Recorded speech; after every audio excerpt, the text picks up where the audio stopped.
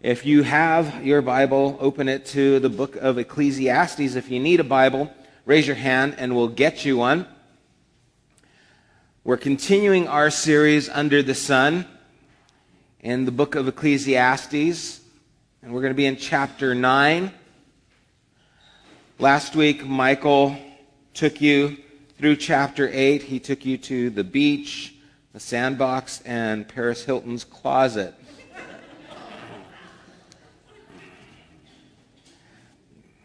It's just where he's at. This week we're going to be in chapter 9, and we're going to look at a small portion of this chapter, the end of the portion. And, we're coming across this place, and I know the book of Ecclesiastes has been one where it's been talking about meaningless, just life is meaningless, this is meaningless, that is meaningless, and you're probably saying, this series is becoming meaningless. Can we move on to something with hope and meaning? Not yet. Actually, we're going to take a little bit of a turn where we're going to be talking about some things that I think are going to help give us some insight and hopefully encouragement in where we are at. One of the things that we're going to look at today is something that greatly impressed Solomon, and what we should take notice of is how it impressed him. Have you ever been in a room where everybody's an expert? Everyone knows, how to coach. If you're watching a football game, everyone's an armchair quarterback. If you're watching a basketball game, Phil Jackson is blowing it. He's leaving, this person in too long. He should take that person out. Everyone's an expert until an expert actually comes into the room. Have you noticed that? And then you become normal again. And I found this true in my life. There's been times where, I play a little bit of guitar, and if someone's just starting out on guitar, yeah, I can show you a few things. I have no problem showing. Look at this chord progression, and you can, do this circle of fifths so you can change keys easy. And I spout off my knowledge, to try and I know a little bit.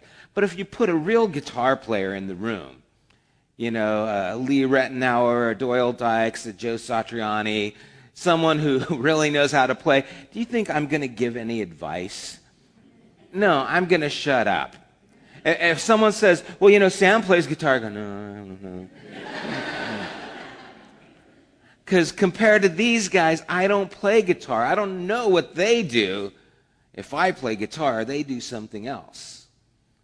Michael's language, mythical, magical things. And so when there's this expert there, it tends to quiet the room. And it happens all the time just in our life. Everyone knows physics until someone who's a physicist enters the room, and then you're stupid. It's like, well, I guess I don't know string theory.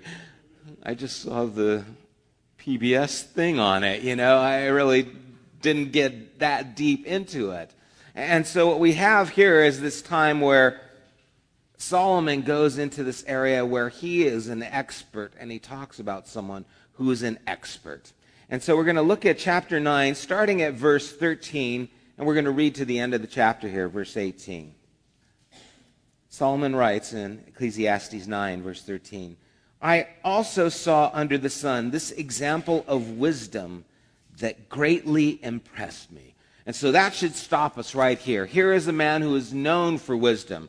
His wisdom in horticulture, his wisdom in the just arts, the wisdom that he had where people would gather just to hear him speak. This is a man who's known for wisdom, and he saw an example of wisdom that greatly impressed him, something that caused him to just be in awe, that took his breath away. And so we're going to read what that is.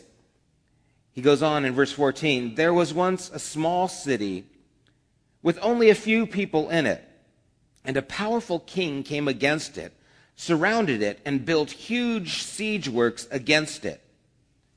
Now there lived in that city a man poor but wise, and he saved the city by his wisdom. But nobody remembered that poor man. So I said, wisdom is better than strength, but the poor man's wisdom is despised, and his words are no longer heeded. The quiet words of the wise are more to be heeded than the shouts of a ruler of fools. Wisdom is better than weapons of war, but one sinner destroys much good. Now, as we read this account of this wisdom that captured Solomon's attention, do you notice anything missing in the story? Yeah. What did the guy do? It's like he gives us this little glimpse of something, but he's missing all the details.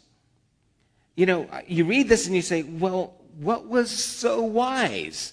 What did this guy do that made Solomon stop and say, this is greatly impressive? We don't get the account. We get this generic and general details. And you see, what I think Solomon is focusing on is on some specifics that maybe we would not normally focus on. Some things that stood out to him that greatly impressed him. And it wasn't the details. It wasn't that this guy did thus and such. It has to do some more with some general things. And he gives us a clue on what these things are. First of all, he tells us that it's a small city with few people. And so he's giving us some details that this wasn't in a place that of great magnitude. It was just a small city. It had a few people. And then he talks about this person, and he says he was a poor man. And he says that twice. And so this guy wasn't the mayor of a big city. We're not talking about this guy is, the mayor or governor of some great area. He's in a small city, and he's not even anybody in this small city. And so we see that what really is taking place here is a man who, against all odds, did something incredible and beyond his seeming potential. Here is a person who did not take notice, or we would not take notice of, but did something that was quite noteworthy of. And this moved Solomon.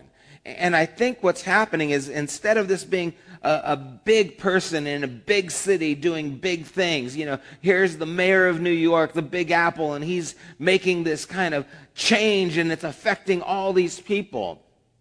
This isn't a big fish in the big ocean. We're talking about a guppy in a puddle. The guy just didn't have a whole lot going for him. But what he did was incredible. What he did had huge effects beyond him. And I think we have this idea of to make an impact, we have to be people who have substance. We have to have wealth. We have to have status. We have to have this position. And we like to think of ourselves as people of position. We like to think of ourselves as experts until a real expert comes in. We kind of totter between arrogance and, self-grandeur in our minds until the reality of who we are sometimes is confronted.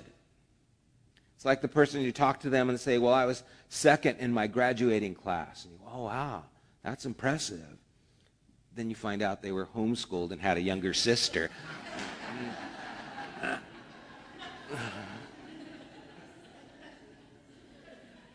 But we all want to be a person of importance. We all want to have that status. This person didn't have that. He didn't have those things that were going for him. And I think what Solomon was amazed at is, if a nobody could do something this big, what could a king do? What could someone who had potential? In other words, Solomon is, I believe, looking at his own life, and he was marveled because here he was a king, a person of influence, a person who had a lot going for them. But here was someone who had little going for them, who made a huge impact. And that opened up a door of thinking that said, what could I do? What influence could I make with what I have? And let's face it, most of us aren't like Solomon. We weren't born into a place of affluence. We weren't born into a place where we have control. We aren't king, no matter what you think at home, okay? We don't have this. And so Solomon had a lot going for him, but he was not able to accomplish in comparison what this poor man did, this person who had nothing. And you see, maybe God is calling us into a life that is bigger than ourselves. Maybe what struck Solomon is that there is a potential that is bigger than what we would give a person, that is waiting for us to step into it. Maybe there is a future that you are waiting to step into that is actually bigger than who you are. And that kind of thinking can frighten us. At least it frightens me. And we see that it's always been that case. If you've ever felt inadequate, or maybe like, you're not sufficiently qualified for life itself, you're just not able to achieve a lot, have these feelings of insecurity and inadequacy. Anyone ever feel inadequate? The rest of you are liars. We are always confronted with this inadequacy. And sometimes it's just apparent in our lives. I can remember it was in my late 30s, I had a job change. I had previously worked at a church, and then I went into construction doing some design, and then I went into installation, then I went into managing, and then I had a whole different change and moved into this lumber yard. And I started at the bottom. In fact, what my title was, how people have, well, he's the manager, he's the assistant manager, he is, operations supervisor. My title was yard dog. So here I am in my late 30s with a career change, and what am I? I'm a yard dog. And then I'm sitting there working in this lumber yard where I sort lumber by thickness, and I would move it here and move it there, just kind of a grunt doing all this work. And I remember hearing the owner of the company talking with this other guy who worked at a mill, and he said, oh yeah, Sam just started working here. Yeah, he's a yard dog. Yeah, he really doesn't know anything. And I'm like, who said ouch? Exactly. Not only am I a yard dog, I'm a yard dog who doesn't know anything. And I remember having this feeling of, oh my gosh, I've got a family, I've got 4 kids, I'm in my late 30s, and I'm starting over, and I'm a yard dog who doesn't know anything. But my future's bright. I can only go up from here, right? And I remember feeling this overwhelming just insecurity of, what am I doing here? Is this what my life has come to? Am I really at this place in my life? And I remember very vividly God speaking to my heart and giving me, in a sense, perspective. And saying, you know me. You know enough. My life is not locked into this place where this is all I am. You see, this poor man, he wasn't someone who made it to the top in this small town. Even in a small town, he didn't make it to the top. He was still poor. And at some point in this man's life, when this powerful king laid siege to their small town for whatever reason, maybe it was, because it was a strategic place that could get them to somewhere else, maybe it was for their natural resources, whatever reason, they laid siege to this town. No one else was able to succeed. The young and stronger men could not help. They were outnumbered. They were outmatched. And though he didn't have affluence, and he didn't have a place of prestige in this small place. He had something that could make a difference, and it did. And I wonder if we see ourselves in a similar place. I don't have what it takes, but maybe you have something that can make a difference, and it will if you recognize it. If you understand and step into what is the potential. Because at some point, he took hold of what was his destiny, what was his abilities, and they were bigger than him. And you see, you're not just a mother. You're not just a clerk at the store. You're not just a yard dog, whatever it is. That is not your limit. There is much more potential that is there that we usually are afraid to step into. And it's always been the case. Because if we're satisfied with our lives, the odds are we're living a life that is below what we should be. Because God always calls us to this life that is bigger than who we are. He did it with Moses.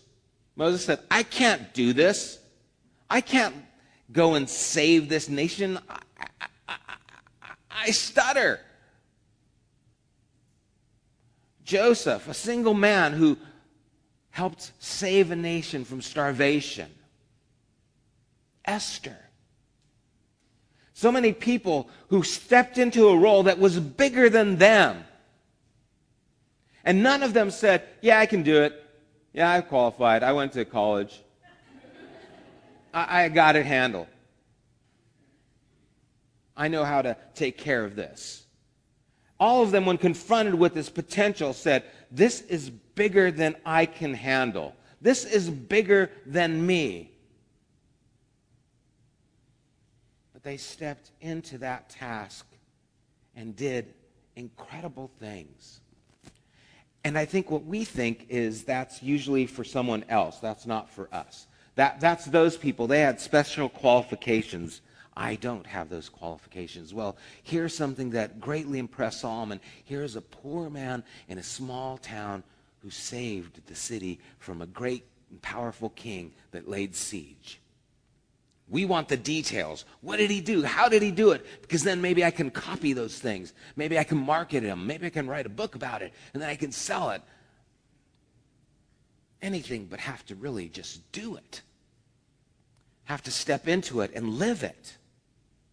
But that's what impressed Solomon, is that this man actually did that he determined that this was what he had to do, and at some point he stepped into that role and accomplished it. You see, the accomplishments that are before us, they're not greater for you than they are for the next person. The things that you need to move forward in, they are as monumental for you as they were for this poor man if you want to do something that's incredible.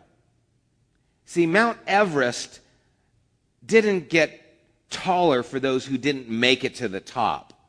It's the same height for everybody who tries to climb it. What needs to change is the determination of the people within them that makes the difference to how, if they're going to climb the mountain or not. It's not, oh, Mount Everest is higher this year. I don't think I'm going to go for it. But our perspective always sees those things bigger. And you see, really what we need to do is recognize that the only way we're going to overcome overwhelming circumstances is by an overriding commitment to something greater than ourselves. And the only obstacle you will not overcome is the one that is bigger than your commitment. The only obstacle you will not overcome is the one that is bigger than your commitment. And so what obstacles are in your life right now, and how much are you committed to them? What things do you want to see take place in your life, and how much are you committed to them? Because if you roll over and die, it's not going to take place, whatever it is. These are commitments in your life. Maybe it's a commitment in a relationship. Maybe it's your marriage. How much are you committed to that marriage? What are the obstacles? How are you committed to that? Maybe it's your family. Maybe it is your children. You're in disarray in your family. You're at odds with your kids. How much are you committed to them? Or have you put up a wall and say, nope, it's too difficult. This is the line. I'm not going to commit to these things any further, and it stops right there. And those obstacles, we're not committed to pushing our way through those things. We're not committed to seeing those things take place. Because life is not going to just roll over and die. Have you noticed that? I mean, we could talk all about, the great things we need to do. Oh, yeah, there's so much potential. Yeah, and then you go outside, and it's 106 degrees out. And, man, life is tough. And our economy right now is just in the pits. And life is not going to just hand itself over to you. You see, there was a powerful king that laid siege to this small town. This is big things that are oppressing onto things that are much smaller. And it's very easy to give up. It's very easy to say, I can't do this. Just can't make it. And let's take the economy. What if the economy doesn't get better? What if things continue to get worse? What if your candidate doesn't get elected? Is that where your hope is? Do you know that there are people who are still accomplishing great things in a fallen economy? There are people who are doing incredible charity work and raising millions of dollars in a fallen economy? How? They're committed to seeing through even though there is obstruction. Their commitment will see past the obstacles in their life. They find ways, they're inventive, they're creative. But if the mountain is too high and I just can't climb it and I give up, guess where you're going to be? And you see, this takes place in every arena of our lives, whether it's financial, whether it's relational, whether it's spiritual. I can't do that, man. I've had this addiction for so many years. It's just too big for me. What is your commitment? Is your commitment to be the person God has created you to be? Or do you give up? The mountain's just too high. I just can't do it. The king is too powerful. The siege is too strong. I just can't get past this. This greatly impressed Solomon that this poor man in this small town would save the entire town. And we see examples of that all throughout Scripture, that people rise and become bigger than who they are. And you're saying, Sam, I didn't come for this, happy seminar. I didn't come for this, give me prosperity thing. If I wanted to go to that Timmons guy or whoever he is, I could go and get some kind of seminar that's going to be self-motivation. I'm not here for that. Well, I'm not here for that either. But let me ask you a question. Let me ask what these words mean to you that Jesus said. When Jesus said, "You are the light of the world," what does that do to you? He doesn't say you're the light of your home, you're the light of your room. I can handle that. He says you are the light of the world. A city on a hill cannot be hidden. Neither do people light a lamp and put it under a bowl. Instead, they put it on its stand, and it gives light to everyone in the house. In the same way, let your light shine before men, that they may see your good deeds and praise your Father in heaven. See, this is who Jesus sees us as if we are following after him, if we've made a commitment to him. He says, I see you as making a difference. I see you as having an impact on the world around you. I see you as influencing people. I see you as an example, a city that can't be hidden. I see you up here. The question is, where do you see yourself and why? And what are you doing to get from here, wherever you are at, to here where God sees you and wants you to be? What is stopping you from getting to that place? And I suggest that it is our commitment to the things that God has called us to that stops us from reaching that. It's too high. I can't do it. You guys know that when you want to do something, you find ways to do it. It doesn't matter. If it's going fishing, you'll find a way to get there.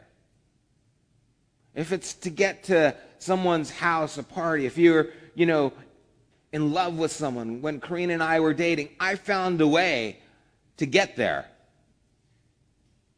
To find a way to meet her at her house. Even if I had to work and, only had 2 hours sleep. I'm fine. Yeah, I'm good. Why? Because I want to be there. You're committed to it. I don't know how many times I've gone to midnight shows. The one, okay, it's premiering. It's here. It starts at midnight. What time do you have to be at work in the morning? 5? That's okay. I can do it. I'll get a good 2.5, maybe 3 hours sleep. I can do it. Why? I want to. I find the way. I'm committed to seeing that stupid show, whatever it is. And some of them have been so stupid. Matrix 2. It's 2.5 hours I'll never get back of my life.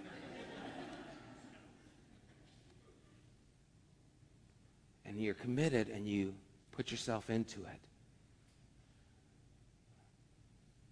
Jesus said, you're the light of the world. And I submit to us here that there is a life and calling that God has for us that's bigger than you. And it's bigger than you imagine. And when you're confronted by it, it's frightening. And it causes you to be insecure, and it causes you to shake, and it causes you to doubt.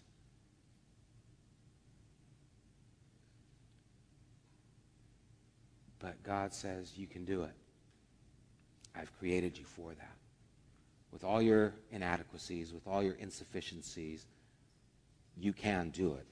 You are able to do that. That's what I have created you for. And you see, we don't know exactly the circumstances around here, and our minds automatically go to huge things. We think of people who affected millions of people or thousands of people who have, changed whole governments, or people who are changing the way we see the world and the communities that govern and have so much influence. But it doesn't have to be a huge thing. I remember there was a young man who was a part of my high school group years ago. And all of a sudden he started showing up in the high school group. And his name was Quoc Tran. He was from Vietnam.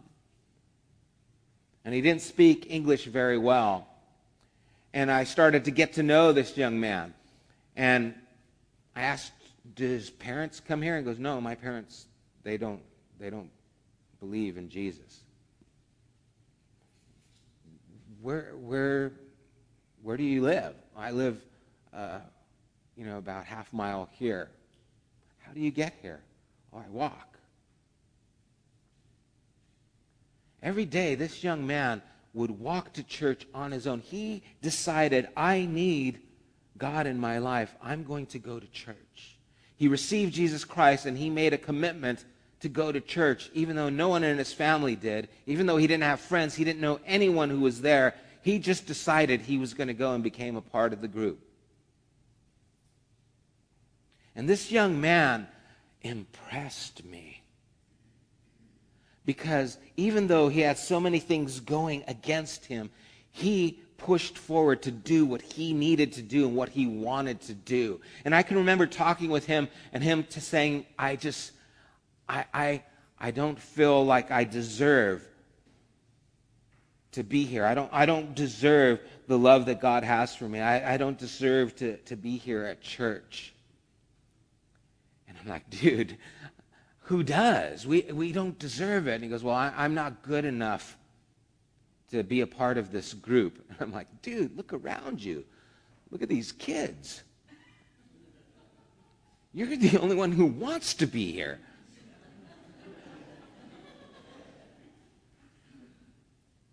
all these other people have to, not all of them, but a lot of them had to be here. You actually want to be here.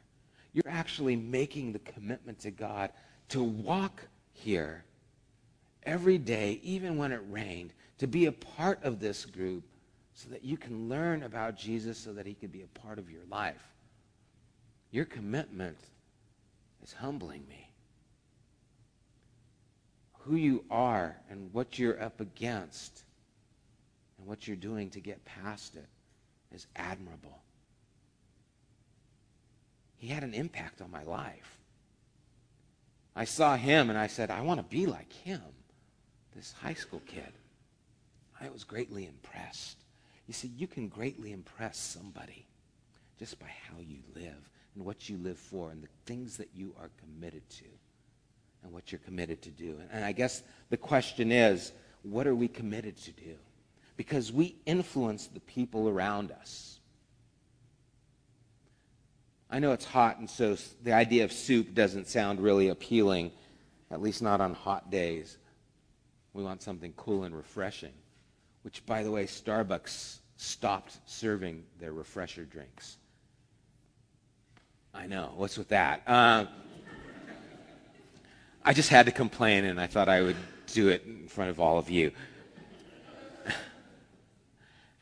But soup, usually it's something on a cold day, a nice hot bowl of soup sounds good, and good soups are very nice, and you can actually pay a lot of money for a good soup. But, soup originally wasn't meant to be a main course. Soup was kind of a poor man's meal.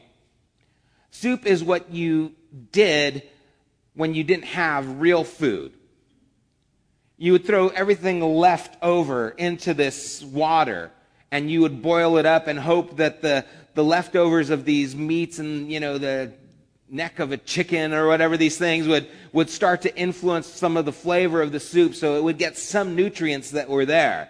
And so soup was this thing where you would just put whatever was there in the animal that you could get so that it would feed and bring substance to the family. If you doubt that, think about menudo. If you don't know what menudo is, don't ask.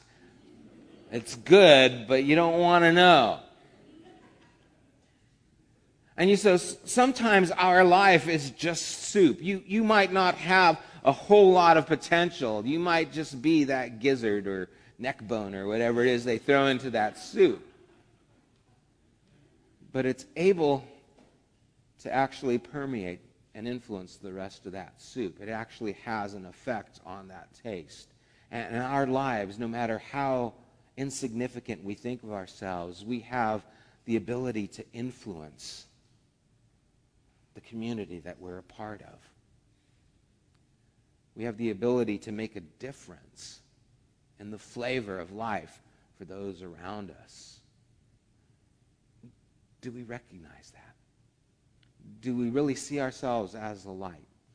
Do we see ourselves as having potential, or are we going to remain just this person, poor man in a small town, and I'm not going to step up to the plate? I'm not going to make a difference because look at the obstacles. I'm not committed to seeing those through. Another thing that Solomon had a problem with here is that no one recognized this poor man. He says here in verse 15, now there lived in the city a poor man but wise, and he saved the city in his wisdom, but nobody remembered that poor man. This bothered Solomon. No one recognized him. He did great things, but there wasn't a great memory for him. No one celebrated him. And how can someone who did so much mean so little to people? And fame is one of those important things for us. You see, to be successful, you have to be known. To be a person who succeeds in something, you have to have a lot of friends on Facebook. To be a person who has a difference, you have to be a person who influences a lot of people. But this poor man, he didn't have that, and that really bothered Solomon. He did an incredible thing. Why doesn't anybody remember him? And you see, I think it would be important for us to kind of remember Jesus' words at this point. When he says, don't let your right hand know what your left hand is doing. In other words, it's not about being noticed. And really, ultimately, what matters is when you hear the words, "Well done, good and faithful servant," that should be enough, that you don't need the acclaims from people. What you really need is the welcome from God, that you're doing what you're supposed to be doing. And I wonder if our lives are trying or thinking that we're only successful if we get recognition from people. And so we don't involve ourselves in places that won't be recognized because, well, hey, who's going to know? I only want to do this if I'm going to get recognition. Instead of doing it because it's the right thing to do, it's something that will make an influence and have an effect on other people. I've been with a number of people in their deathbed, when they're dying, when their body is giving out because of cancer or some disease. And I've never been in a place where the people said, "Hey, you know what I did once? I did this great thing. It's in the newspaper. A lot of people were there." The conversation is always around those that they love, those who have meaning to them. And I doubt that this poor man in his deathbed was saying, "Wow, no one ever recognized me for that little thing I did." I imagine if he had those people who he loved and loved him there with him, he was good. And so motives are real important. What are we doing and why are we doing what we're doing? He goes on and he says, "The quiet words of the wise are more to be heeded than the shouts of a ruler of fools." And so even this poor man who had the wisdom, even though it was in a small place, it was better to hear what he had to say than that of rulers or fools. And he says, "Wisdom is better than weapons of war, but one sinner destroys much good." And I think what Solomon is saying here is just as you can influence things for the good, you also can influence things for the bad. When he says a sinner destroys much good, your life can have influence for good or for bad. It can make a difference either way. How is it going to make a difference for you and those around you? What are you committed to doing that will have an influence on those around you? And are you settling because the obstacles are too great and you just do not see yourself as having the potential to do that? If you do feel that way, know that you're in good company.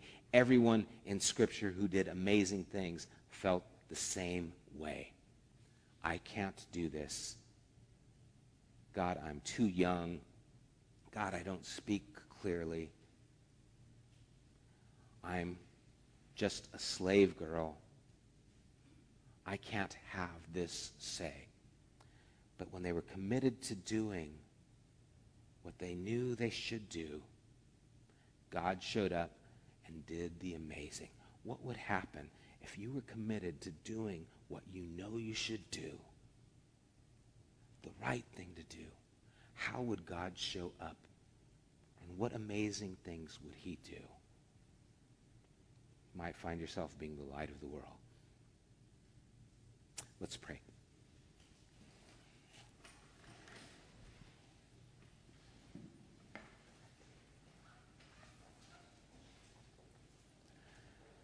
God, I have so many excuses to keep me from committing to things that I know are good. I don't have enough time. I don't have enough resources.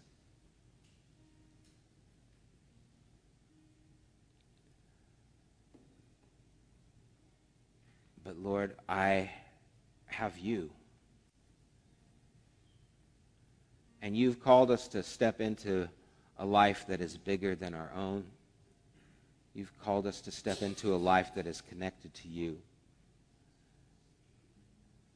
And what greatly impressed Solomon is impressive still. that we who are small, we who are poor, can actually make a big difference.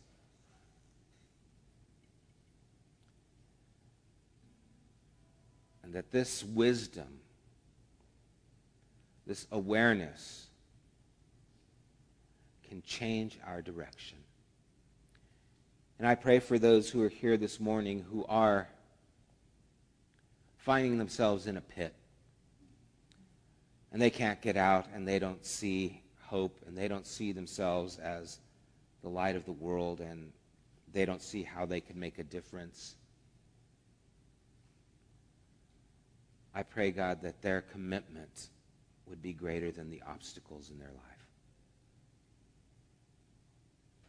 And that they would see through this, pushing forward to the things that they want to see take place in their life and in their relationship with you. And so we would put down our pride that keeps us from reconciling, that we would put down our fear that keeps us from taking those chances and risking and stepping into those areas of life where we are vulnerable. That we would put aside our doubts that you are big enough to help us through the problems, the addictions, and the difficulties that we face. That we would actually put our trust, our faith in you.